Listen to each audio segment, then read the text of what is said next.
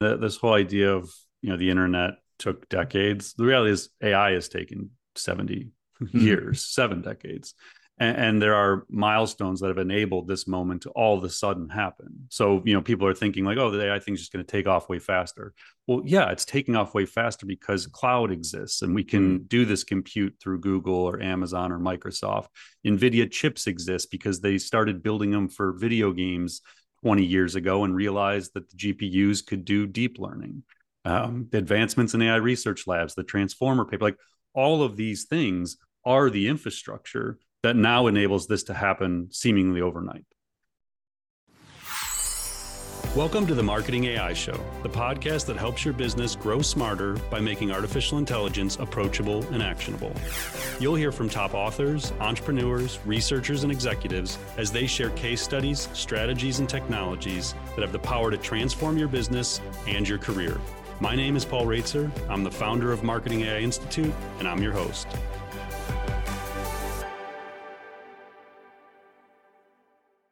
Welcome to episode 60 of the Marketing AI Show. I'm your host, Paul Raitzer, along with my co-host, Mike Kaput. Good morning, Mike. Morning, Paul. Welcome back. You were traveling this weekend, I believe, out in the West Coast. I was in Portland, Oregon. So Not back. speaking, right? This was like No, this was family, just friends adventure. family stuff for traveling once for personal reasons in the last month There you or go. two. I don't remember what that's like. Travel for personal reasons. Oh, man.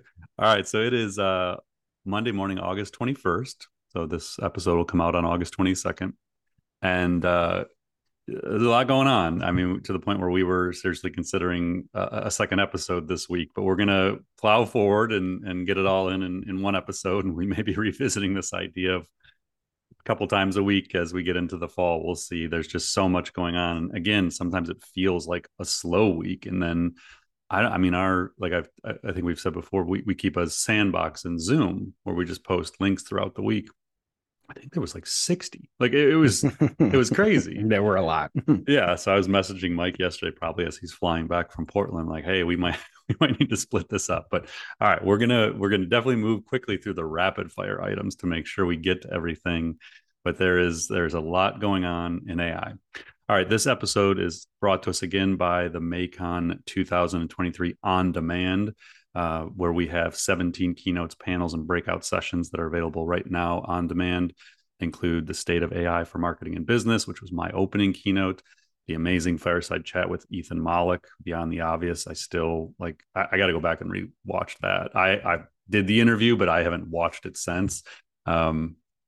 Ethan just continues to pour out amazing content. And I just want to go back and kind of relive that moment. Cassie Kazarkov from Google, whose job does AI automate, Chris Penn on language models, Dan Slagan on the org chart of tomorrow, just a bunch of incredible content. So if you want to relive that, if you were there, or if you want to check it out because you were not able to join us in Cleveland in July, just go to maicon.ai. That's maicon.ai. And right toward the top of the page is a Buy MAICON 2023 On Demand button. You can use AI Pod 50 for $50 off. So again, maicon.ai for MAICON 2023 On Demand. And with that, Mike, let's dive into our three main topics and I think there was like 16 rapid fires. So we got a lot to cover today. We'll move fast. So first up, AI is going to eliminate way more jobs than anyone realizes. That's at least according to a new in-depth article from Business Insider. So in this kind of in-depth article, the publication rounds up a bunch of data points and facts to support this theory that AI could disrupt over 300 million jobs worldwide. But at the same time, add trillions in value to the economy. Now, like I mentioned, there's a ton of really interesting stats and data points in this article we're going to dive into from various authoritative sources.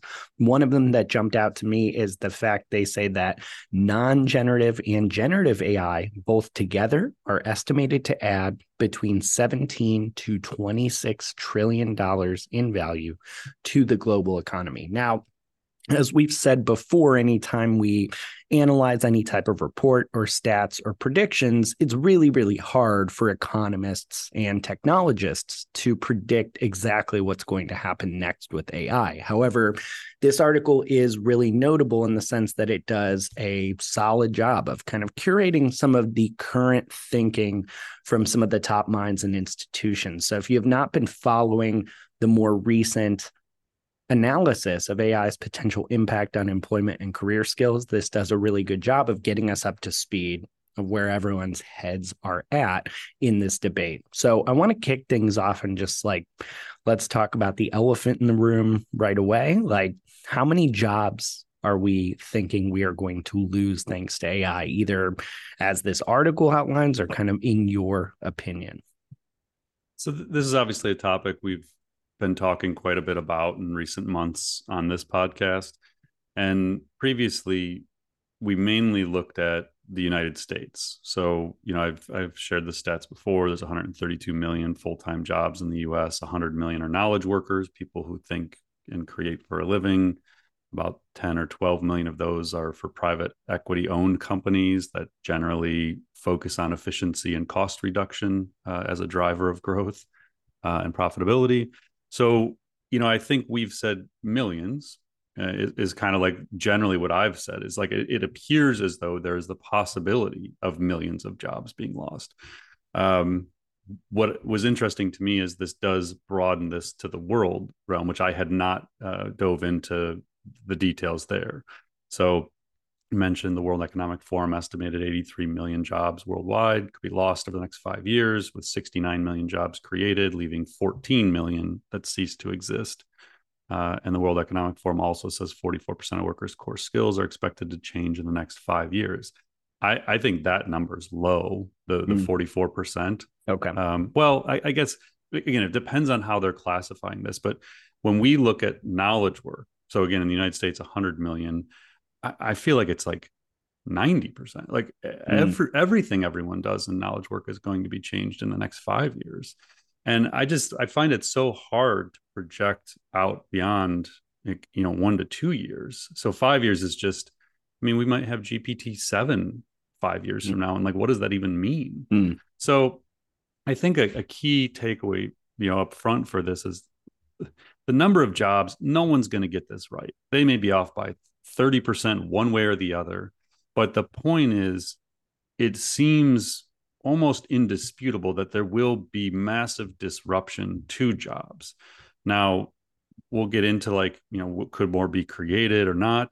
But my whole point is we need to be talking way more about this topic, because there is absolutely the possibility, if not the probability, that we lose more than we gain in the very near future.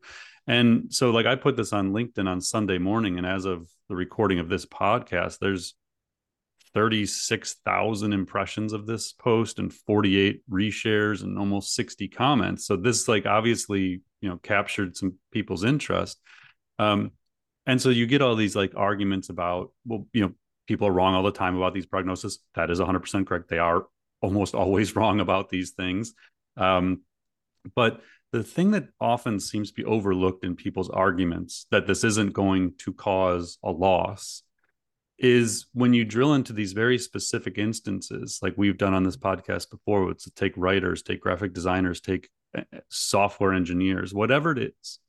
My whole argument and concern is that we might just need fewer humans doing the existing jobs.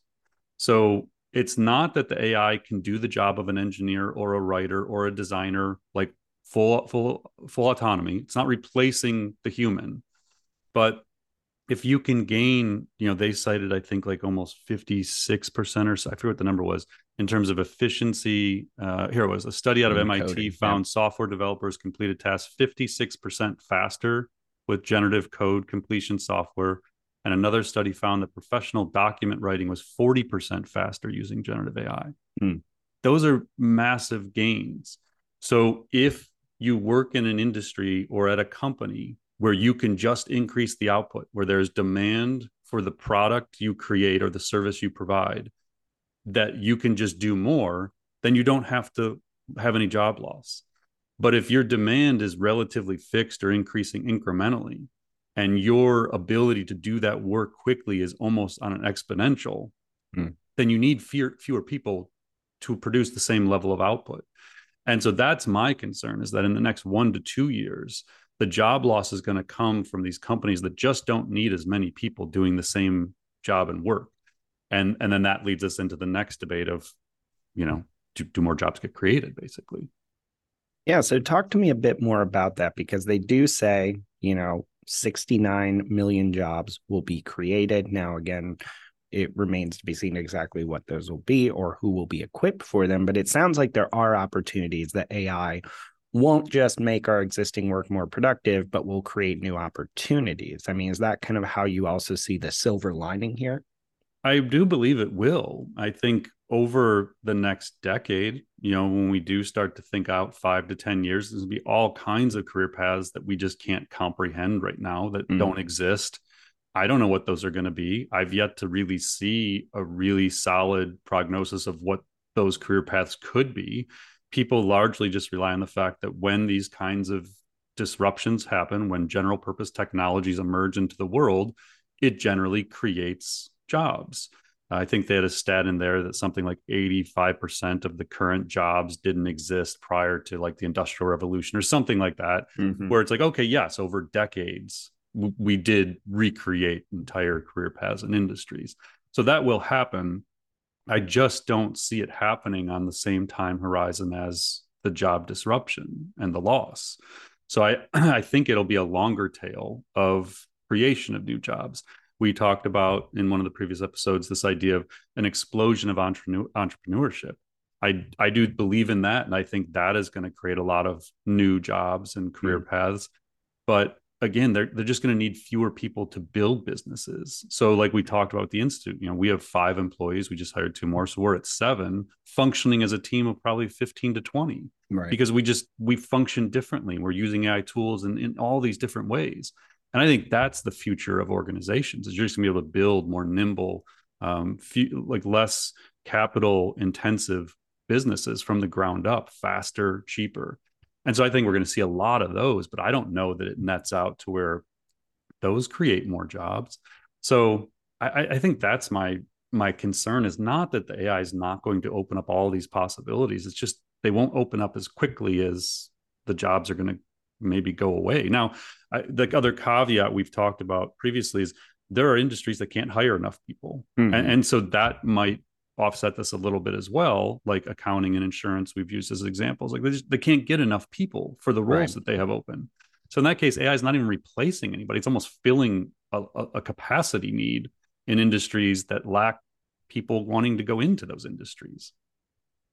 Yeah, at least it should be noted in the US, we're still currently at record low unemployment. I mean, Correct. we're already And you can't having, hire enough people. right, right. So a lot of that could absorb some of this. Right. And Yeah, I was just like, I think what people have raised, like, we are not economists. I took a bunch of economy classes or economics classes in college, but that was a long time ago. And I studied the economy, but I'm not an economist. We are not working in these AI research labs. We're observing, reading research papers, following people. Like, we are not like the expert in any of these. But yet, what I'm finding is when you go synthesize all the information from all the people who are the leading economists in the world and the mm, leading technologists, they don't seem to have a clue. And they're like, they come up with all these numbers. And that's why I thought this article was so good, is it just like summarized, like curated all the top things. And that's why in my LinkedIn post, I was just kind of calling out the things that jumped out to me.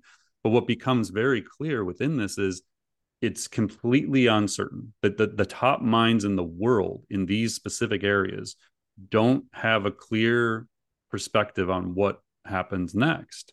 And that's why my whole takeaway was, we just have to talk more about this. We have mm, to have dialogue about it. We have to have people in different industries and different professions thinking critically about what this means to them and their industry and their company, because we're not going to solve this as 2 guys, talking on a podcast. But my whole point is, like, we need to advance the conversation, because it is critical that this is happening, even if it doesn't result in job loss, which is what I hope happens. mm-hmm. We have to be aware of it and trying to solve for it, so we don't get caught when it all of a sudden is here and we didn't do what we needed to do.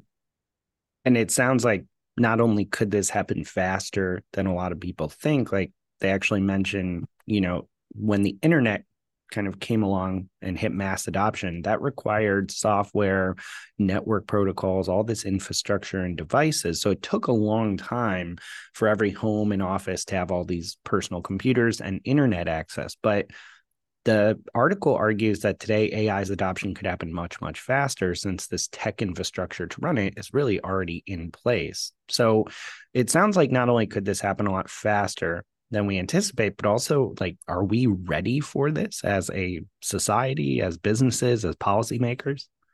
Yeah, I mean, this whole idea of the internet took decades. The reality is AI has taken 70 Mm, years, 7 decades.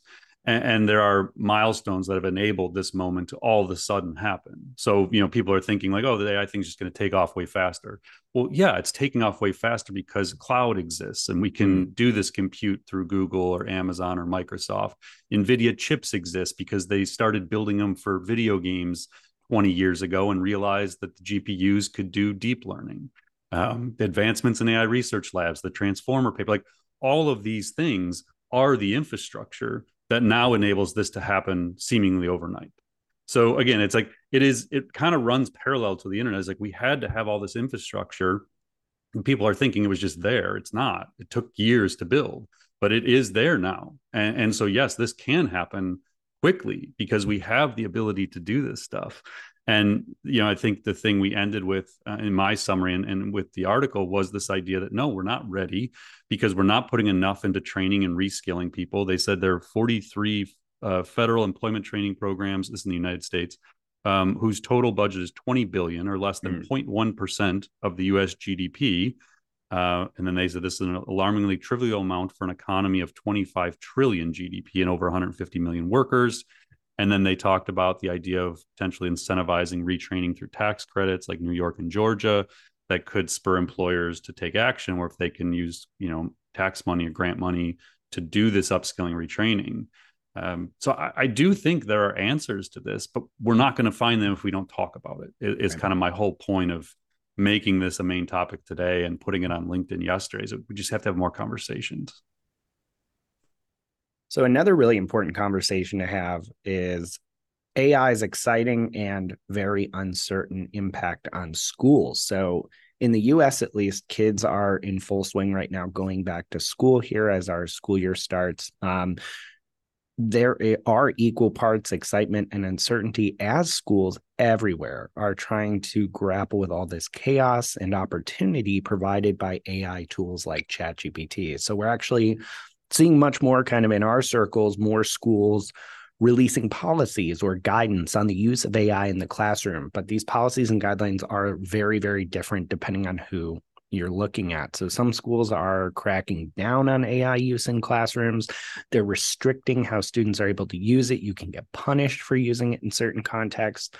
Other schools appear to be taking some positive views of the technology, and they're trying to help guide students and educators on how to make the most of AI tools in a sensible way. So, we just kind of wanted to explore a little more in depth on today's episode what is going on with some of these policies, what schools might want to be thinking about, what's happening, just given how quickly AI seems to have upended education as usual. So, Paul, you also posted recently about this on LinkedIn, and you asked your network if schools, their kids' schools, have AI policies in place. Like, what did you learn from that? Uh, so first off, I just want to say, let's be understanding of the position administrators and teachers are in right now. Mm, This is a really complicated thing. We, as business professionals, as marketers, as executives, we're struggling to understand this stuff and we're more living it daily and even experimenting with it daily. So we're asking administrators and teachers and professors who have other things to deal with to all of a sudden also understand AI. So I just want to be clear up front that while what we're going to talk about here is challenging the system a bit and encouraging them to take faster and more thorough action in this area, it's unrealistic probably to expect them to solve this on their own. mm-hmm, So what happened is I had about 3 weeks ago, I think, a buddy of mine shared a high school policy, and that was the first one I'd seen. And then I think Tracy in our office, her children, young kids, they had an updated policy that she had to sign off on. And so that kind of triggered for me. And then I've had conversations with universities. I've had conversations with leaders of high schools, and I've also talked with leaders of middle schools. So I've had all this context. And then I saw those and I realized, like, oh my gosh, we're like, school is starting in parts of the United States in like a week when I was first thinking about this. And I realized like there was no uniformity of how this was going to be handled in school systems. Um, so I did put it on LinkedIn and Facebook. I might have put it on Twitter too. And I was basically just asking, like, yeah, is anyone seeing handbooks, like updates to the handbooks or specific AI policies? The general response has been no, like nothing. And there was even on Facebook, I have friends who are teachers in middle schools, and they said largely, no, we don't have anything yet. So imagine these teachers who might be anywhere in middle school or even into high school, or even professors who are going into school right now with no guidance on whether or not AI is cheating or not, how they're supposed to teach it in the classroom. It's a very unrealistic thing to put them in. It's an unfair position to put them in. But again, having talked to the leaders of a lot of these schools, I realized that they themselves don't really understand what's going on or what the implications are to the future of education and the future of work. So couple of notes. So the first is most kind of have nothing. There was an example I saw from a sixth to eighth grade handbook updates. And this just basically said cheating is defined as, and there was like three things. One of them was using AI to complete assignments. That's it. That is all it said. It was like very broad. So for me, that's a useless policy. Like it's there's obviously lots of categories and variables to the use of AI.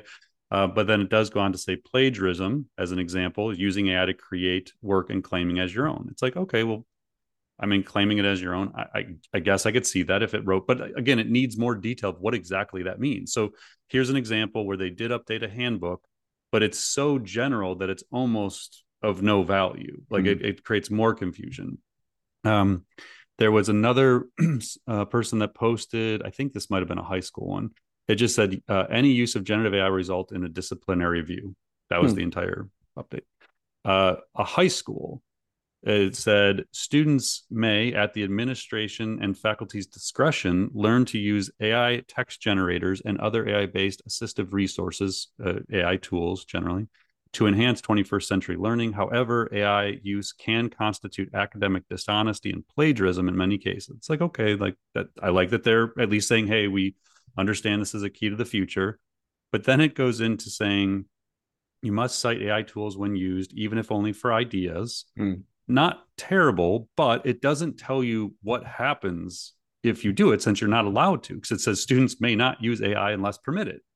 So they're basically saying, like, you're not allowed to do it, but if you do it and you're like given permission by the teacher, then you have to cite them. So it's like, okay, that's not like awful. It does go on to say use it to deepen understanding and support learning, which is good on the surface. It says teachers will seek to understand how AI tools work and optimize value for student learning. So my perception right now, based on these kind of guidance, again, this is actually under an artificial intelligence policy, a separate policy that was sent to parents, is that we may allow it to use it, but our teachers don't understand it. We're not explaining to you how they're going to learn this. We're just saying they commit to learning it in some capacity, meaning this is probably going to be very isolated. So you may have a teacher or a couple at this school that choose to figure this out for the good of their students and to prepare them for their future. Then you're going to have a whole bunch that want nothing to do with this, that outlaw it completely in the classroom and don't want to hear anything about it being used, no matter if it's good for the students or not. So it just seems like this is going to be poorly applied and unevenly distributed, as we like to say. The benefits of AI will largely depend on who your teacher is and whether or not that teacher chooses to understand AI. So to me, while heading in the right direction, this seems very problematic. And then they do say employ AI detection tools where appropriate, that the teachers will use them, which we know don't work. So now the guidance teachers are being given is use Turnitin or whatever other tool to identify whether something was written by AI. And we know that kids are going to be falsely failed and accused of things that they may or may not have done, but it's going to create all kinds of friction. So if me as a parent who understands this stuff gets, a letter home that my child used AI and they therefore failed this thing, um, we're going to have problems. Like it's going to create all kinds of friction between parents and administrators and faculty that's not necessary. So the thing I always say is like integrated and honest use is the key. Like we should be encouraging them to use it and teaching them the capabilities of AI and using it to advance what the students are able to do and how they learn. But that if the administrators and teachers don't understand it, how are they supposed to teach it?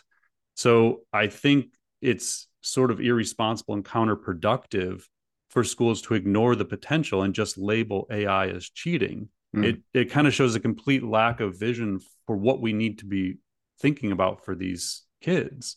So I don't know. Like I don't know if sometimes inaction is even better than some of the action. Like it's Hmm. but what I've told some leaders is like I don't see how we get through even the first half of this school year, like till the turn of the calendar year. I don't know how a school doesn't have some formal policy or point of view on this stuff. Like it just seems like we are running into an absolute train wreck of cheating scandals that were or were not cheating scandals, of accusing accusations of plagiarism when it wasn't plagiarism, and it's just going to create so much confusion and friction that is unnecessary right now.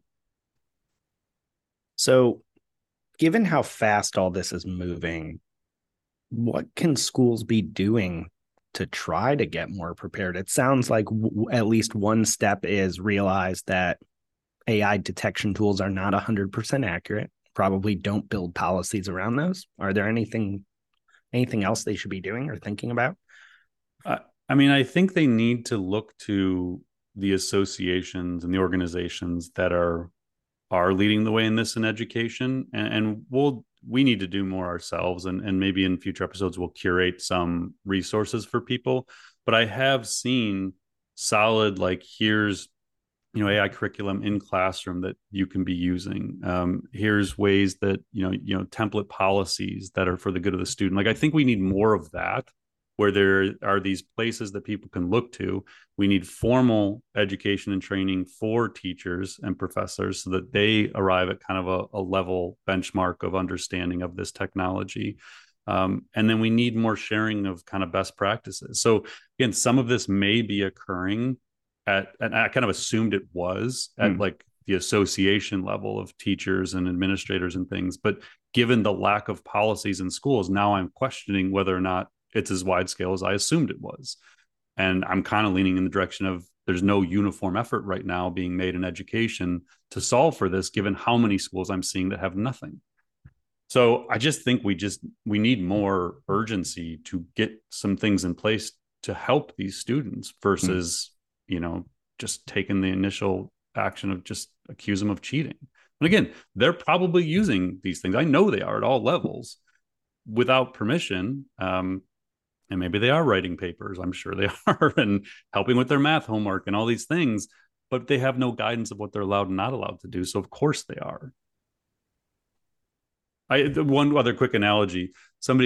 This came up in a university. I was having a conversation recently with some university leaders, and someone equated it to telling someone in like 2000 you're not allowed to use Google for your homework. Like you have to go to the library and take out the encyclopedia. It's cheating to use a search engine. And I believe back at that time that was how some professors and administrators saw the internet, was it was cheating if you used that. And it feels like that's where we are again. It's like you have this incredible knowledge base and resource to help these students, and you're just going to straight up tell them it's cheating because it's not what you're used to. It's different. And that has proven time and time again throughout history to be the wrong approach. And I would encourage people to take action in the direction of integrating it in honest ways and using it as teaching tools. So, in our kind of third main topic here, the New York Times is actually exploring suing OpenAI over the use of its articles to train AI models like ChatGPT. This is according to some reporting from NPR. Basically, the Times is considering taking this action because ChatGPT competes with it by answering questions using the paper's original reporting. That's what the Times is concerned about. They are also concerned that if AI tools replace visiting the actual news sites, this could threaten the New York Times' business. They're also generally concerned, like many publications are, about how OpenAI systems get information by scraping the internet and potentially scraping copyrighted material in order to train models. Now, according to NPR, the Times and OpenAI have actually been discussing a licensing agreement to move forward where OpenAI can use some of the Times' content to train its models and provide answers through ChatGPT, but NPR seems to indicate this has gone so badly that the Times is now considering legal action. One other really interesting note here, NPR says that if OpenAI is found to have violated any copyrights in this process, federal law allows for the infringing articles to be destroyed at the end of the case. In other words, if a federal judge finds that OpenAI illegally copied the Times' articles to train its AI model, the court could actually order the company to destroy ChatGPT's data set, forcing the company to recreate it using only work that it is authorized to use. So first up, Paul, can you just put this into context for us? Why is this potential lawsuit? We should note it is potential, according to people disclosing details to NPR. It has not happened yet. Why is this such a big deal? I assume this is being leaked by someone on the Times side just to let OpenAI know they're very serious about these negotiations. It just seems to build on topic. It was either one or two episodes ago we talked about the New York Times, pulling out of the AI coalition, and that Google had licensing deal in place with the New York Times for 100 million was what it was rumored to be, and that this was the future of these language models. That these companies know that there is the chance that there are some lawsuits that could make it through and that they could be found that they did infringe on copyrights. And so it seems like the logical play is build the next version of these models on licensed materials, properly licensed materials. And so this just seems to verify that that is indeed what's happening. These language model companies are trying to find valuable sources that they can do licensing deals with, and the media companies are trying to, play hardball, but they're also viably concerned about the future, they're concerned about the future viability of their business model. Mm-hmm. So if like right now, GPT-4 isn't connected to the internet unless you're using Bing. But if I go in there and I can in real time ask questions about something that happened yesterday, and it's curating from sources including New York Times articles, and it writes me an amazing summary that is factual, that's the next step for these models, in 2 to 3 years, where the hallucinations are gone and they find ways to make these things as factual as, the best elements of the search engines. And what do I need to go to the Times for? That's a really valid issue. And so, I think these media companies are aware that their future well-being is threatened if these things get really, really good at doing real-time synopsis of what's going on.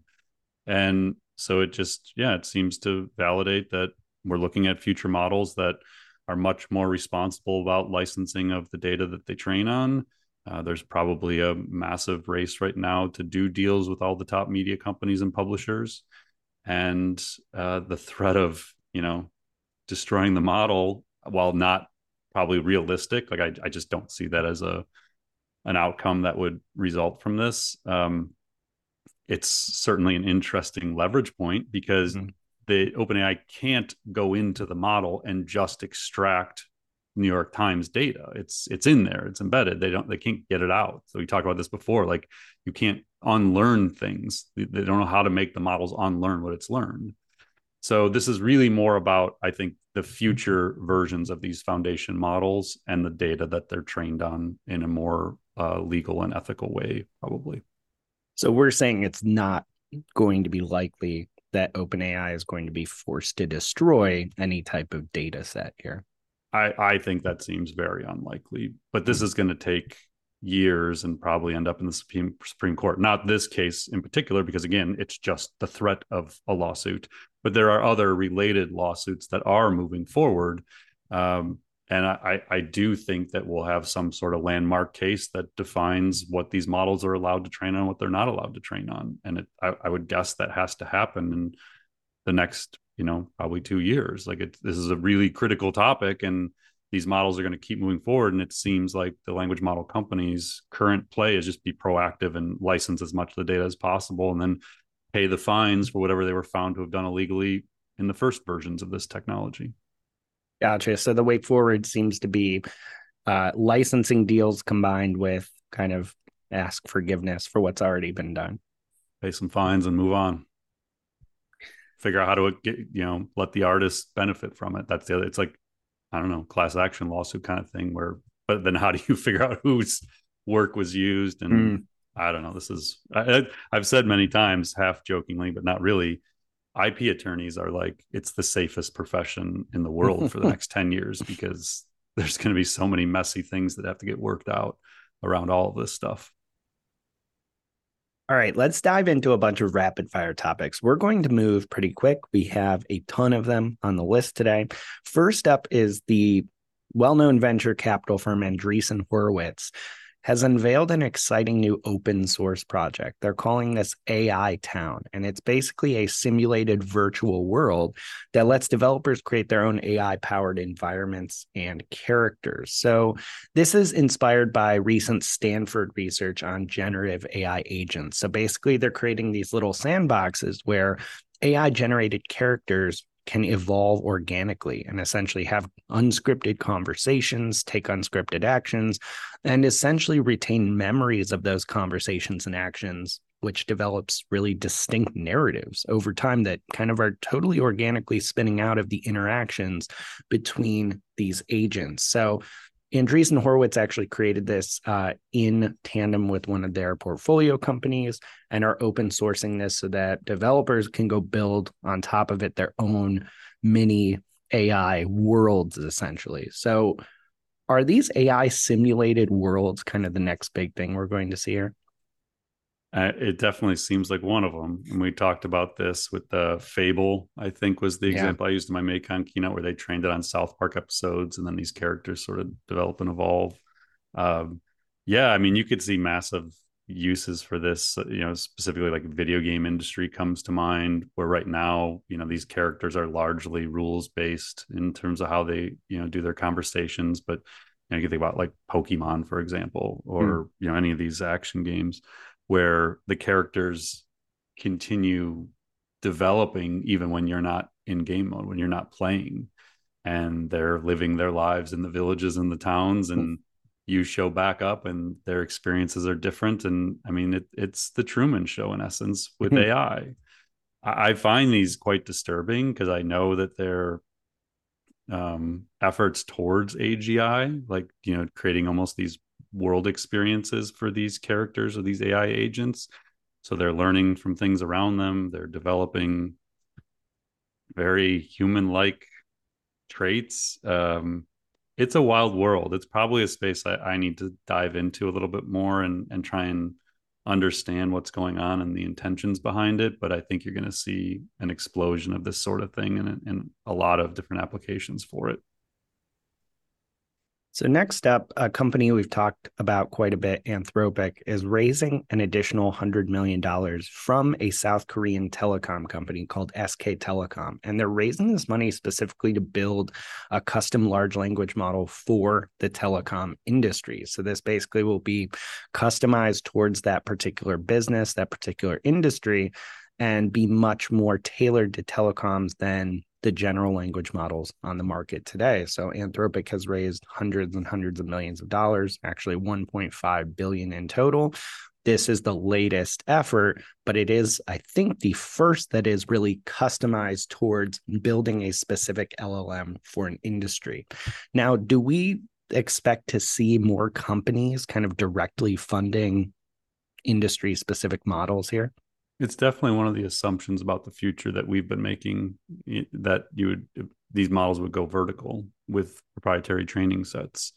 And I think that's when they can start to be more reliably used in customer service and sales and marketing and operations and things like that. So yeah, I would imagine that these different language model companies that, to date have largely been competing on these kind of horizontal capabilities where they're all building things that can generally create any kind of language, and in some cases like Inflection Pi have conversations about generally anything. Mm-hmm. Now imagine them being able to be trained on specific data sets and for specific capabilities.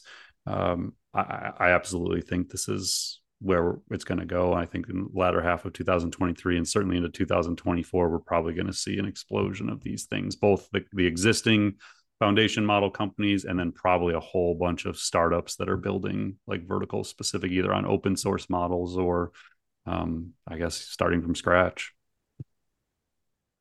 So, as we know, there's a pretty extensive writer and actor strike going on right now in Hollywood, and AI is a huge part of this story. So, Hollywood studios offered screenwriters a new deal on Friday, this past Friday, that includes concessions on artificial intelligence. So, major studios have agreed that writers, not AI, will get credit for screenplays, though writers are still working on securing concessions that guarantee AI won't also impact their compensation. Now, there's a bunch of other details unrelated to AI in the new deal, which we won't get into here. But how likely do you think it is that regardless of what deal is reached, that studios moving forward avoid their use of AI or use AI totally responsibly to augment the work of actors and writers? I just don't see how it doesn't significantly disrupt this industry. Like, I don't know what's going to be in the final agreement, but it kind of goes back to the, thing we talked about with the job disruption. It's, if these things can take any genre or any, existing movies, and you can feed it as the context, prompt, and say, write me a script based on this, and you have the whole history of all the characters and everything that's ever happened, Mm. or you're starting from scratch and you're envisioning this world as a producer director, and you're just saying like what could happen, and you can instantly get draft scripts or concepts and build them like scene by scene, and it just changes the way you can do this. And so the question just becomes, do we need as many screenwriters? um and I mean, my instinct is probably not, like, Mm. because this goes to like, well, are we just going to make more movies, more shows?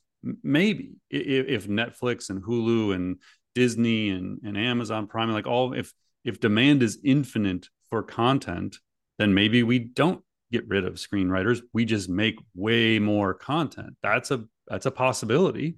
But I think those are kind of the two scenarios. Demand remains relatively stable for movies and shows, and video shorts and things like that, and so we just use the same screenwriters to do it, or we need fewer screenwriters, or there's almost infinite demand for content, and so we don't have to get rid of any of the screenwriters. We're just going to double the amount of content that we create as a studio.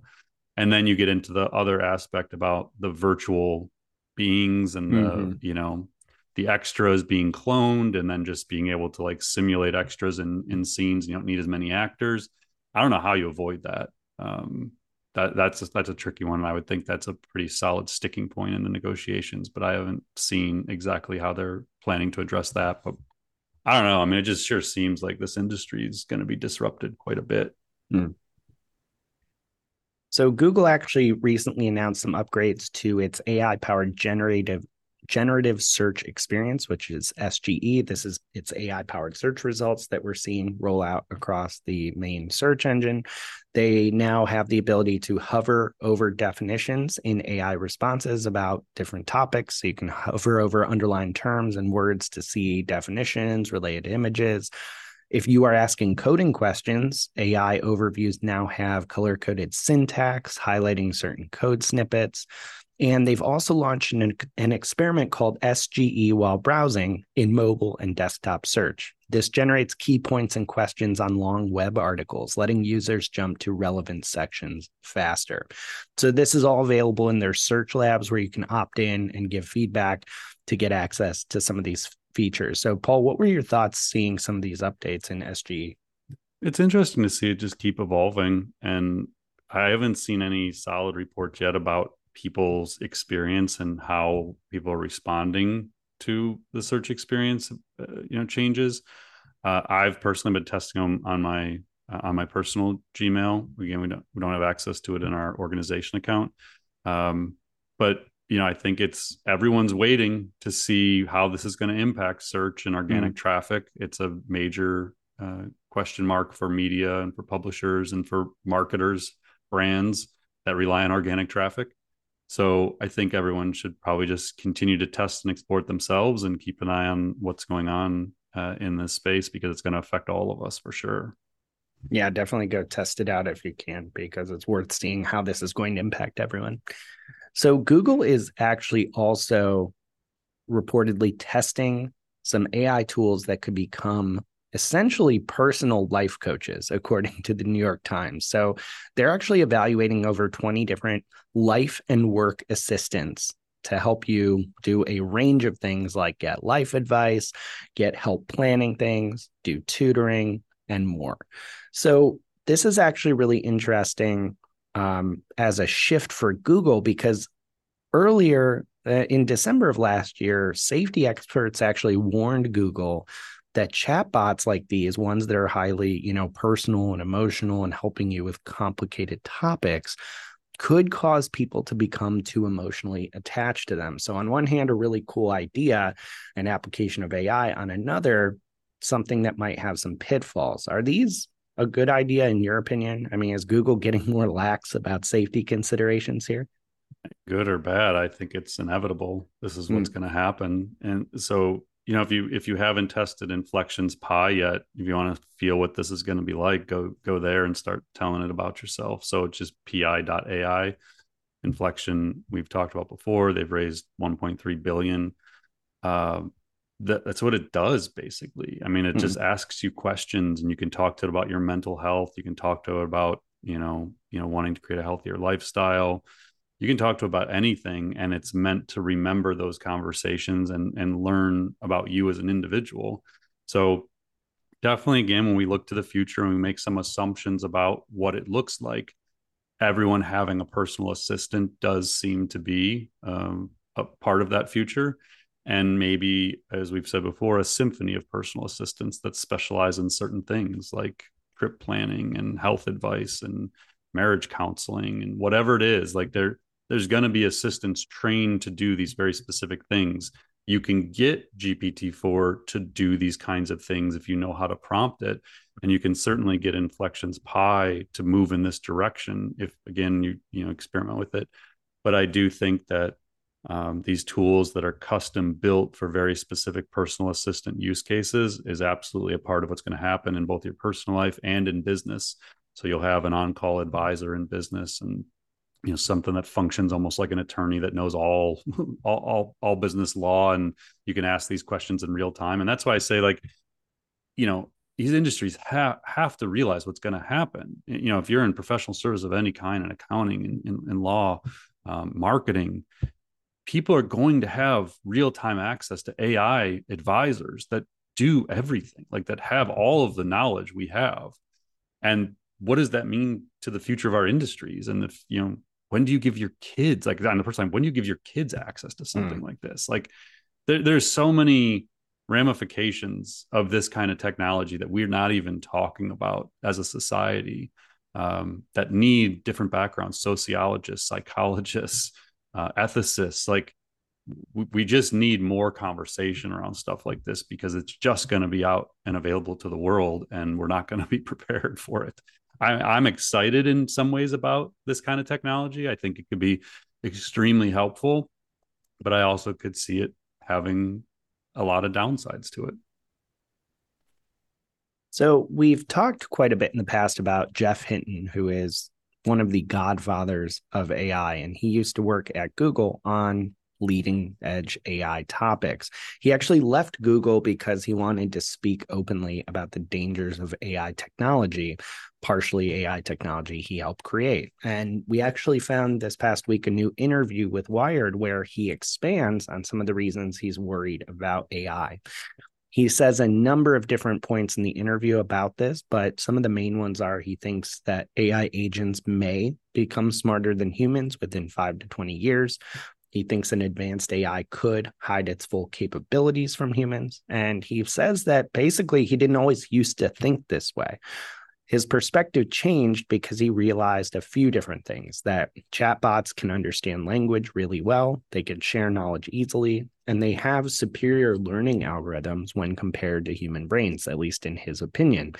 So he's not totally pessimistic, though. He is worried about the future concerns of super smart artificial intelligence, but he also sees some ways forward where AI doesn't necessarily get out of our control and is developed responsibly. One of those is using analog computing versus digital AI computing to build these systems. He claims there are some serious advantages to doing that would prevent some super intelligent system from going off the rails in the ways that he fears. So, Paul, there's a lot to unpack here, but does anything like really surprise you about these further details he's giving, or kind of more of, is it more him building on what he's been saying in the past, since the beginning of the year? Yeah, I think he came out without a clear messaging platform and plan. It was more of Mm-hmm. just to raise the alarm. And it seems like he's starting to hone his messaging. So again, like going back to my public relations background, it's like now he's getting some guidance or working himself on how to convey what it is he's worried about and what his plan is to help. The 5 to 20 years, that the 20 years seems surprising in a way, because just past weekend I listened to, I think, three different podcasts. So one was with Mustafa Solomon, the founder of Inflection. It was the Have a Nice Future podcast from Wired. Jan Leike, who's leading the super alignment initiative at OpenAI, because they think super intelligence is possible within 4 years. I think 10 years is they're far out, but they're planning for 4. And then Dario Amodei, the CEO of Anthropic, on the Dwarkesh podcast. And then Ahmad Mustaq, who's the CEO of Stability AI, on the Peter Diamandis Moonshots Mindsets podcast. So I was listening to like deeply into what these people are thinking, and across the board, they all seem to feel like this human level AI, this AGI, if we want to call it that, it is within reach now, like within the next 3 to 5 years. So nothing surprises me, but I would say that his concerns and are being shared by a lot of the leaders of these major AI companies, and if not more aggressive timelines for this to happen. So while again in the past we've said, I think this threat to humanity, the existential risk to humanity of AI is probably more than the average person needs to be worrying about right now. I will say that there does seem to be kind of uniform agreement that we're heading into a really precarious position if we don't figure out ways to solve for the threats of AI beyond just the obvious misinformation, disinformation, downfall of democracy and election cycles kind of stuff. So, some interesting developments on the legislative front. The bipartisan Create AI Act was recently introduced in Congress, and this is a law that would establish a national AI research resource, giving compute and data access to academics, nonprofits, and startups. So, at Stanford University, there's a highly influential group called the Institute for Human-Centered AI, HAI, and they're strongly advocating for the passage of this law. What did you think of this proposed legislation? It seems like their HAI at least is saying that, it's very good to get all the control out of the hands of profit motivated AI companies. Not that it's bad they have some control, but they cite the fact that most of, if not all of the industry breakthroughs are coming out of these companies and not out of academic labs. Yeah, I mean, I'm a huge proponent that the U.S. government, again, I know we have listeners around the world, but I think any government, in particular the U.S. in our case, needs to take a moonshot on this. Like they have to be making unparalleled investments into this. I guess on par or greater than the Moon program and probably the Manhattan Project. Like I really think that it's important enough to the future of society that they should be putting every resource possible into finding ways to do this. So yeah, I don't know if there's, I haven't studied the Create AI Act deeply to know if there's elements of it I don't agree with, but I think conceptually we need a nationalized approach to AI technology. So we've also talked about on this podcast quite a bit Ethan Mollick, who's a leading voice in AI. He spoke at our Maycon conference. And specifically, he talks a lot about AI in higher education, but he also does a ton of like consulting and advisory for companies trying to apply AI. And he tweeted recently something that seems like a pretty important point. He wrote, a lot of the advice on implementing generative AI at companies ignores the speed of improvement in foundation models. For example, McKinsey's options for CTOs implementing AI call for a year or so of development work. He says, I have talked to companies that built on GPT-3. They regret it. So he's really kind of talking through the length of time it takes to implement some of these models and how quickly they improve. Can you kind of unpack for us what he's talking about here, why this is really important for companies? We've touched on this idea before of one of the great challenges ahead for businesses is what language model or models do you build on? And what is the time horizon to do that? Who's involved in the organization? We've seen large enterprises where marketing's racing forward, doing their own thing. Meanwhile, the CIO, CTO are working on some bigger play for, an organizational wide LLM. I think that it just highlights further the challenge. If you're relying on someone like a McKinsey to do this, and you're spending a year and $5 or $10 million to build something, and two versions of that language model may have emerged since you started the project. And so just this idea that we really need a lot more open dialogue within organizations solving for this, and then how you make these plans dynamic that builds in the fact that these models are going to keep improving, and someone may launch while you're building on GPT-3, someone may come into your industry and launch a better vertical foundation model for your industry. And now all of a sudden you just spent $5 million building on top of GPT-3 and there's something better. So it's going to be really challenging. Not that tech hasn't always evolved, but it's never evolved at this speed to where there's such a dramatic difference in some cases between like a version 3 and a version 4 or 4 and 5. Because these things are doubling in their capabilities every like 12 months. So it's a really challenging space to navigate right now. So we've kept tabs on some of Adobe's AI work with its Firefly generative AI model, and they recently announced they're rolling out new AI features in Adobe Express, their cloud-based design platform, using that Firefly model. So you can now generate custom text and image effects using prompts in 100 different languages. In this platform, you can also automatically remove backgrounds and animations from visuals. And users can now access all of these AI features for free on the desktop web version. Sounds like a mobile rollout is coming soon. And what's really interesting with Firefly in general is that it's trained on Adobe's own content versus external content. So what did you make of this update, Paul? And do you see that being a really important differentiator, the fact that Adobe is rolling out these features trained on content that it has licensed to train on? It probably implies like the quality of the output isn't as good. I mean, that's what we've seen previously is like Midjourney's image generation is going to be superior to Adobe's, but Midjourney has questionable training data in their models. So I think in the long run, Adobe's probably taking the smarter route.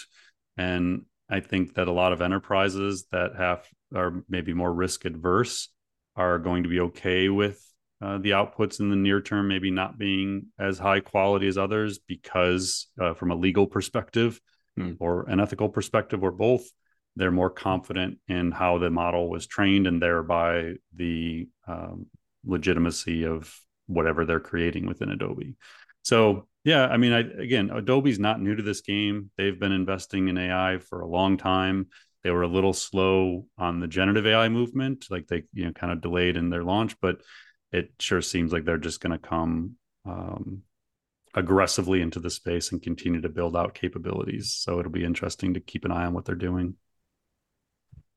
So, Jasper, which is a leading AI writing tool and a friend of the Institute, just released a responsible AI usage template, which companies can take and adapt to their own needs to build their own AI usage policies.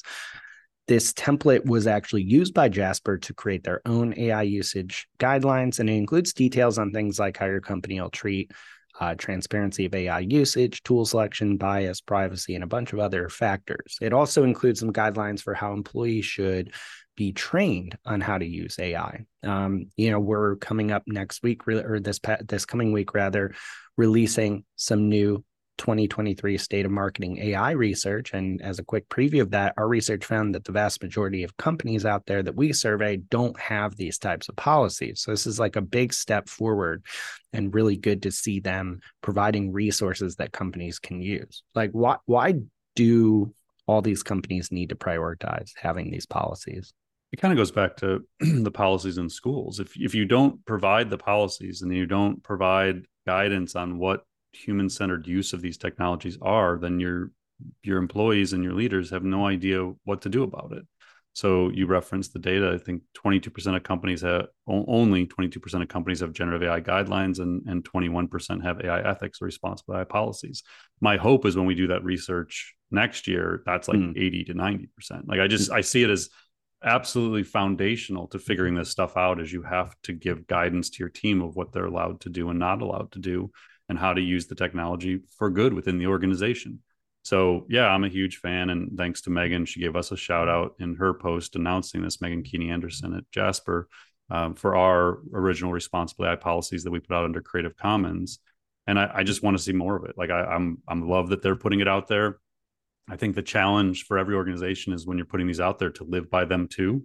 And so I think a lot of organizations, as they develop these policies, are going to have to gut check, are we adhering to our own policies? And is everyone within our community, all of our vendors, all of our partners, do they adhere to these kinds of policies? And I think that's going to be a challenging aspect of this, because not everybody follows the same policies, but I think it's going to be important. I think you're going to start to see over time employees choosing the places they work based on this kind of stuff, because it's going to be as important as culture, in my opinion, to the future of businesses. So also policy related, the Associated Press just released public standards for how it's using generative AI. So it actually says overall that its journalists' role of gathering and evaluating facts for news stories is not going to change despite the use of AI. They don't see AI as replacing journalists. Their guidelines include disclosing that the AP has a licensing agreement with OpenAI. And they also offer some guidelines for how journalists will and won't use generative AI, including the fact that they will treat any output from generative AI as unvetted source material. So do you expect to see similar standards and policies from every media outlet moving forward? Yeah, definitely. And I kind of liked how they position that as, just assume it's wrong, and you have to vet everything, and that it's our responsibility, that the human is still the owner and has to take responsibility for the output. I think that's a really good baseline as you're building generative AI policies for your own company, is that you cannot rely on the AI for the output. Like the human has to be in the loop and has to be able to sign off on responsibility of the final product that goes out there, meaning verification of all facts and sources and citations and everything like that. It's a really good baseline. All right, just a couple more stories in this packed week of AI news here. We actually just saw that a U.S. district judge ruled on Friday that AI-generated artwork cannot be copyrighted. So this was in a response to a lawsuit against the U.S. Copyright Office. This lawsuit was from a guy named Stephen Thaler, who tried multiple times to copyright an image created by an algorithm that he was using, that he had himself created. The Copyright Office rejected his request and stated that AI creations lack human authorship required for copyright. And after being rejected several times, Thaler then sued the office. But recently, the judge now has said that copyright has always required human creativity guiding the work. So to their credit, the judge acknowledged that AI art copyright is going to raise a lot of challenges here, but it sounds like, at least based on this ruling, that AI generated artwork cannot be copyrighted. So what are the implications of this for people and companies trying to use AI generated art? And it seems like one of the first confirmations we've seen of the March updated guidance from the U.S. Copyright Office that humans had to be the author, as they have been since 1870, and that prompting does not equal human authorship. So I think it's just the first of many cases we're going to see brought that challenge the copyright law. And until the U.S. adapts that law, or not, we're probably going to see a lot of rulings like this, where they are not given the copyright they seek because they don't deem that the human was involved enough in the final output. So last but not least, there is a tiny company called Proscraft that is no more after a viral backlash from some people that were enraged that the company used copyrighted material without permission. Specifically, these were authors, because Proscraft was a simple tool that basically just analyzed the style of different authors in different books. But the problem is it did so using models that scrape those books from piracy websites. Now, after this outcry from authors online who discovered this was being done, the founder of the site apologized and deleted it. And it was honestly more of a side project, it sounds like, than any large commercial concern. But he eventually did just delete everything and the data set used to train it. And though Proscraft is kind of this minor target here, really, it is a symbol of some of the bigger issues, especially in creative industries, with these systems being trained on protected data. And interestingly, I found, at least in this story, the creator of the company, he fully apologized. He's like, I understand why everyone's upset. He did say, like, what I thought would happen in the long term is that if I could show people this thing, they would say, wow, it's so cool and it's never been done before. It's so useful and interesting. And then people would willingly contribute their books and their manuscripts to this project. He says there was no way to convey what this thing could be without building first. So I went about getting the data the only way that I knew how, which was it's all there on the internet. So what are your thoughts on this, Paul? I mean, some interesting conflicts between people wanting to build things, but also doing it in the wrong way. So I think we're going to need to go deeper on this topic as a main topic next week, because an article just came out that exposes how prevalent pirated books are in the core foundation models that we all talk about. And it's an amazing piece of journalism that actually found the source where it's coming from, and the guy who created the source with all the pirated books, like 170,000 pirated books that are being used to train these models. So this is a much bigger problem than a single startup that had to shut down. And I guess that would be a teaser for next week's episode. We're going to go a little deeper into this topic because it's going to be a fundamental challenge moving forward. And like I said, a great piece of journalism that no large language model could have written, sort of exposed everything that's happening in this space. And it'll be fascinating to see the ramifications of that investigative journalistic piece. Awesome. Well, Paul, thanks for breaking down this week in AI for everyone. There's lots of topics here, obviously, but you make it a lot clearer and easier to understand, kind of sorting the signal from the noise. So we appreciate it. Yeah. Thanks, everyone, for listening. Another action-packed week. And we'll be back next week, maybe kicking off with the pirated books scandal. All right. Thanks, Mike. Thanks, everyone.